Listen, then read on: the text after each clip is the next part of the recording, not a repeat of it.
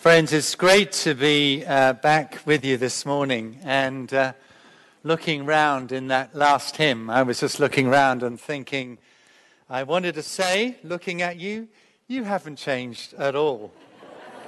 I wanted to say that, and we haven't changed that much. So anyway, I just, let's get that out of the way. The years don't do us a lot of good, do they? But anyway, let's move on. Let's move on. I want to talk not only to those who've been Christians for many years, but also to you who are guests this morning. If this is your first time in this church, welcome. And this is an English accent, and don't be put off. It's lovely to have you here. I want to talk about clarity. I want to talk about what's really important in life. And I want to say why the Christian faith is crucial. I want you to get clarity on that. And so, if you will, would you take these Bibles and turn to page 840. We're going to be taking and looking at this dramatic story in Mark chapter 5. The Gospel of Mark, story of Jesus and this sick child who dies, actually. Now, I'm at a particular age where I'm targeted by online marketing. I don't know how they know your age, really, but I find I get on my computer, I get bombarded by wonderful pictures of grey-haired couples in fabulous locations all over the globe, under the heading, 50 Things to Do Before the Unmentionable. The Grand Canyon, the Great Barrier Reef, historic Petra. There's a whole industry dedicated to helping you make the most of your bucket list. And one such is actually called The Rough Guide to Making the Most of Your Time on Planet Earth. And it lists a number of things you ought to do, one of which, surprisingly, is throw yourself into the nightlife of Liverpool, which would probably kill me off if you know Liverpool. But anyway, now all that kind of advertising reveals something significant about ourselves. Some people have called this FOMO, the fear of missing out. You see it in social media envy, and it is a contemporary problem of the affluent. Yes, there are people who simply don't have a roof to live under, but who doesn't feel the fear of getting to the end of your life and not getting your money's worth? And lurking behind that fear is the fear that there's something coming down the tracks that's bigger than you and bigger than me, and we can't do anything about it. And we will miss out because we are fragile and we do break and we are sinful even and we are very human. And this fear is realized in the story of the father in this particular passage, whose daughter is in serious danger, not just of missing out on a career, not just of missing out on a relationship, but of missing out on life itself. And so it brings a painful clarity to this man that there are not 50 things to do before you die. There's only one thing that really matters.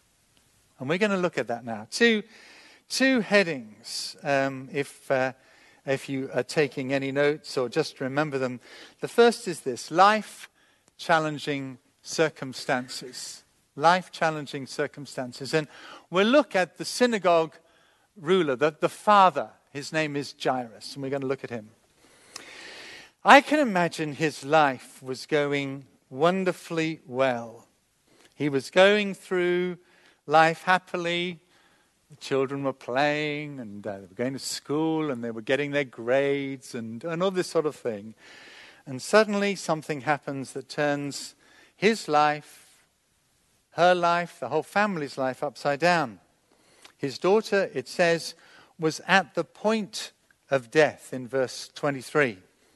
And so he does what perhaps a number of you may have done, rushed to Jesus and said, Jesus, help me.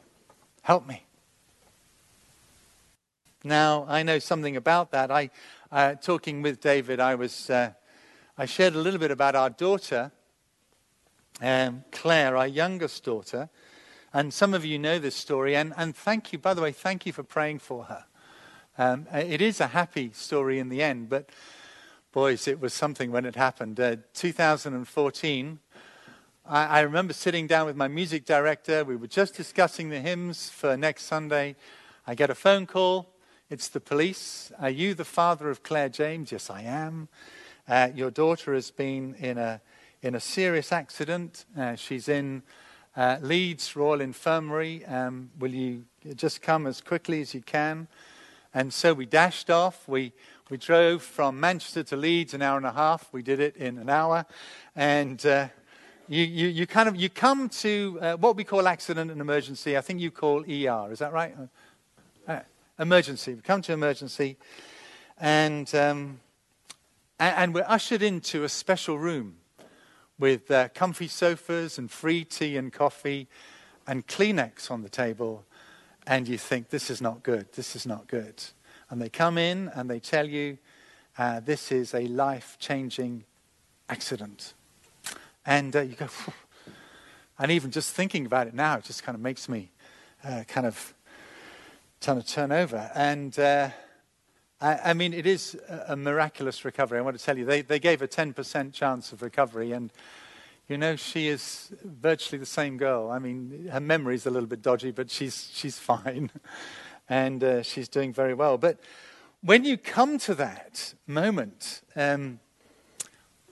all sorts of things kind of flow through your mind.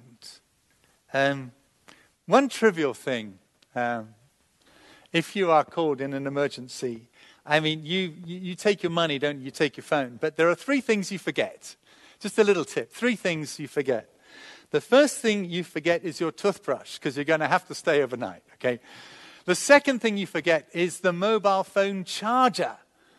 Yeah, and the third thing you forget is a spare pair of underpants. Now, I don't know if you call them... and I forgot all those things, and yeah, I kind of felt, you know... Anyway, there we are. That's just a little tip for you. Now, it was a wonderful, happy ending, okay? And I don't want to scare you with that story, because there are 1 million people in Leeds.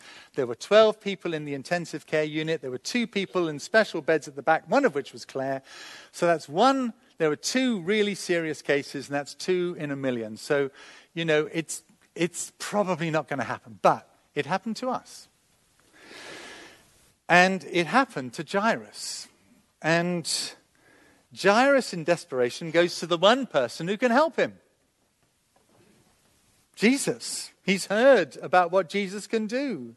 And so he says, my little daughter is at the point of death. Come, lay your hands on her so that she may be made well and live. And the marvelous thing is that Jesus goes with him.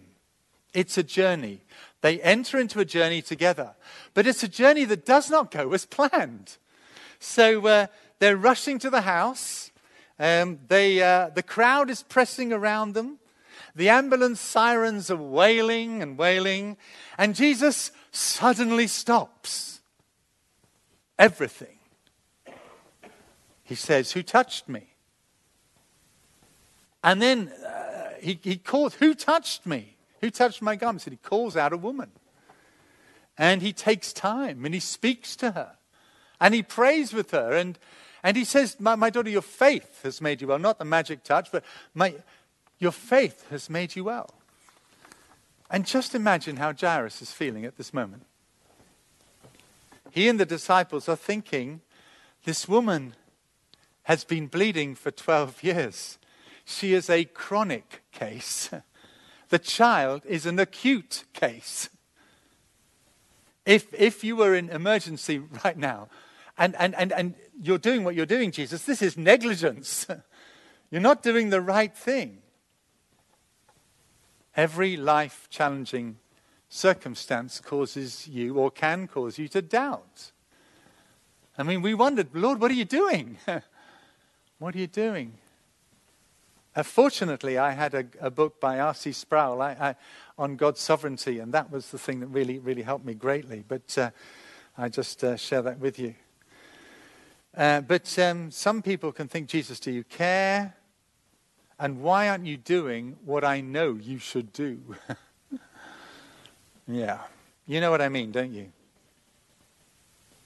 Now, we know now, don't we, that to Jesus, to cure a woman who's been bleeding for 12 years and to raise a child from the dead is no different for him. He can do that. But for reasons of his own, Jairus he has to live with the agony as Jesus chooses to help this poor outsider become a disciple, this poor woman. And then the situation gets worse.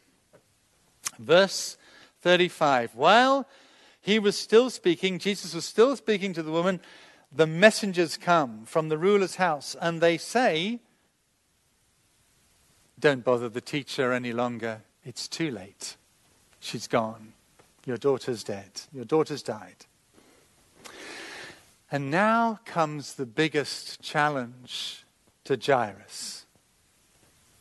Jesus speaks over their heads. Overhearing what they said, Jesus said to the ruler of the synagogue, and he speaks, as it were, over their heads. And I imagine him fixing Jairus with a look. And he says simply this. He says, do not fear, only believe. Do not fear. What does Jairus do? Stick or twist? What's he going to do? Well, that's what life-challenging situations do. They force you into a clarity. Who can help me now? Who can really help me? And I mean, for us, we ended up saying, we've hit rock bottom here. But actually, you're here. You're in this room in intensive care, and you are here, and that makes all the difference. People said to us, I can't imagine what you're going through. And actually, you can't, because the situation is very difficult. But actually, what people don't feel is the presence of the Son of God with them, which is what we had. But we came to that sort of moment of clarity where we said, where else can we go? Where else can we go? Friends, why spend your life thinking about the 50 things to do before you die, when there is only one person, one thing that matters for all the ultimate questions? It is Jesus Christ, the living Lord Jesus Christ, whom we read about here in this gospel. So that's my first point. In life-challenging situations, you gain a clarity.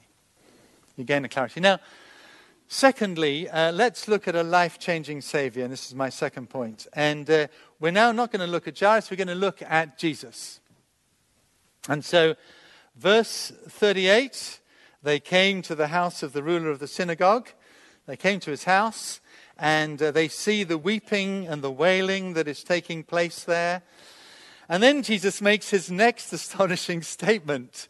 He brings Peter and James, and they all come into just those people, and they enter the house, and he says to them, why are you making a commotion and weeping? And here it comes. This child is not dead, but sleeping. Now they laughed. And I want to say, there are some commentaries on this that say, oh, well, obviously the child wasn't dead. No. The child is not in a coma. They knew about death. They knew. And I've seen a girl in a coma for 4 weeks. I know what it looks like. No, you know. No, she was dead. But what Jesus was doing was, with this miraculous sign, he is changing death forever.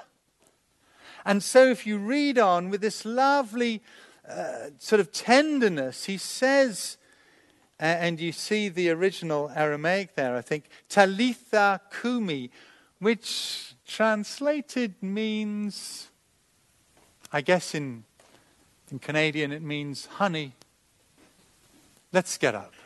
Honey, get up. Just come on up, wake up. It's okay. And she gets up. And he shows, by saying that death is just a sleep, he shows that death is not an eternal separation from God or our loved ones. It is a sleep from which we wake. Jesus says, I am the resurrection, I am the life. He or she who believes in me, even though they die, yes, we do die, but you shall live. Now you're listening to me and you're saying, especially if you're a guest, come on. Now you're moving into the realms of things that seem crazy talk. This is crazy. The Christian story is full of crazy things, you might say.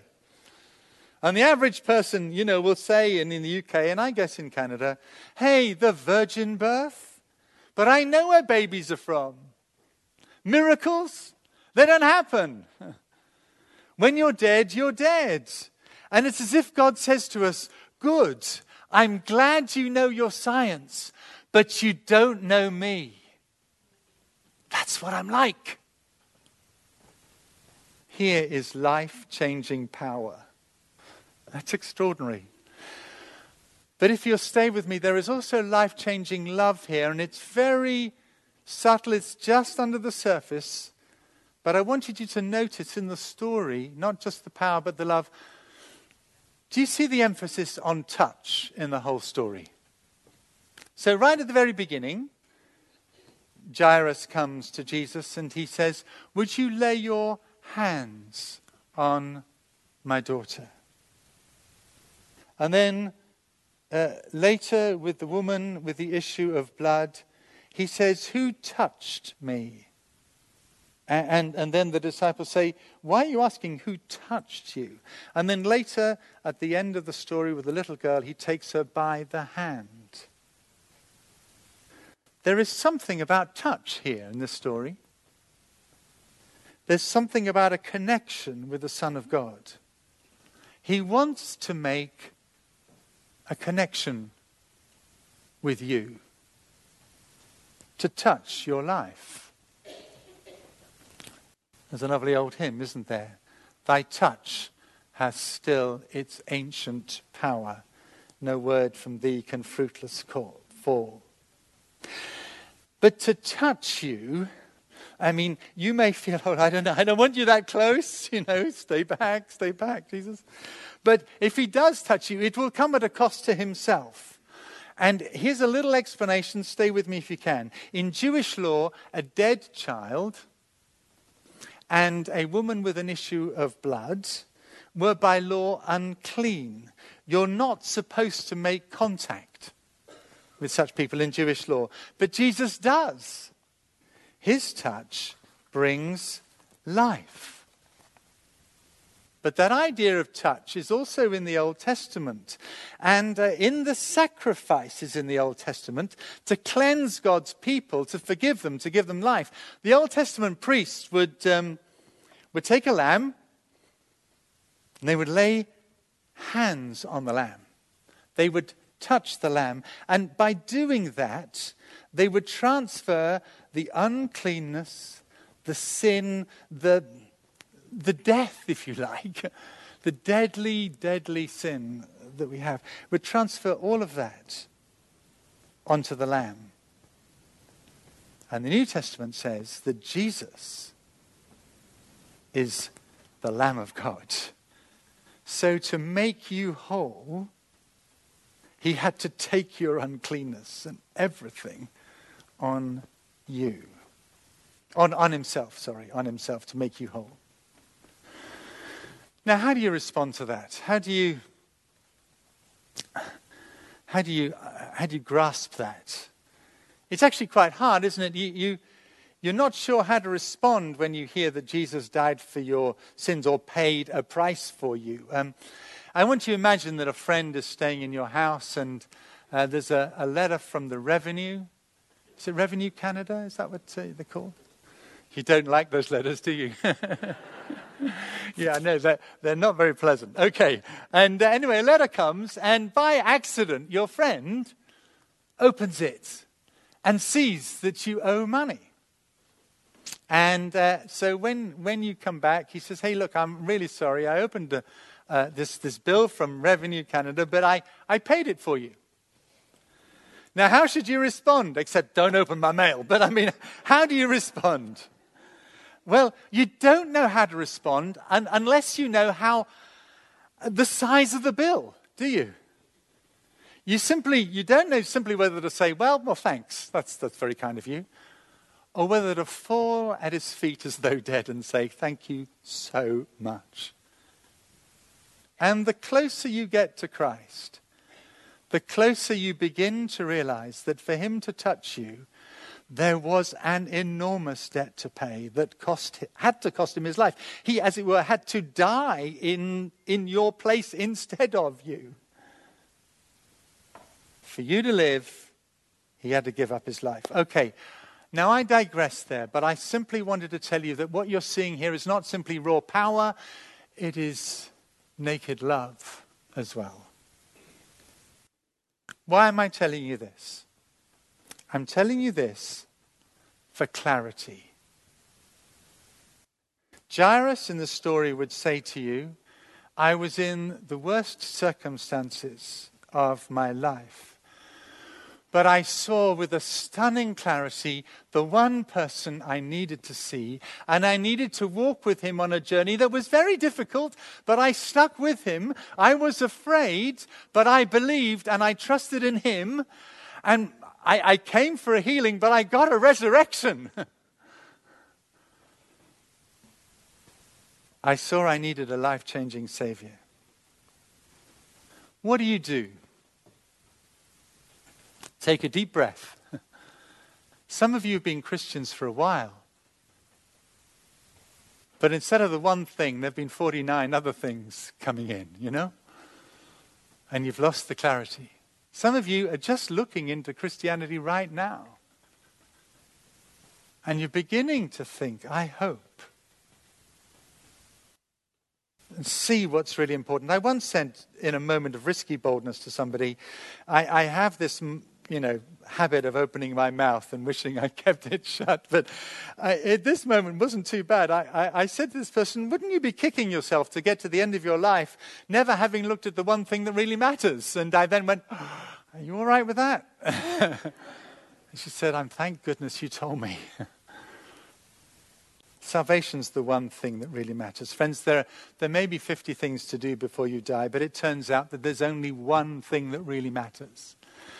So can I urge you to look at Christ, or come back to Christ with a blinding clarity and an overwhelming sort of love for him again.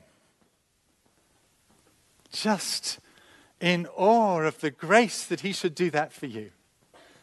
We have, or this church has within these Bibles somewhere, this little card called Connect.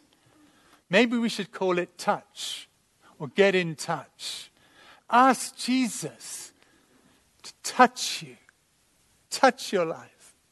I mean, I know you'll be scared, honestly, or retouch it, as it were. I know you'll be scared because you know your priorities everything's going to be thrown upside down. But ask Jesus to do it. And on the card, just write your name and maybe a cell number and email or whatever, so that people can get in touch with you and help you with that. 50 things to do before you die.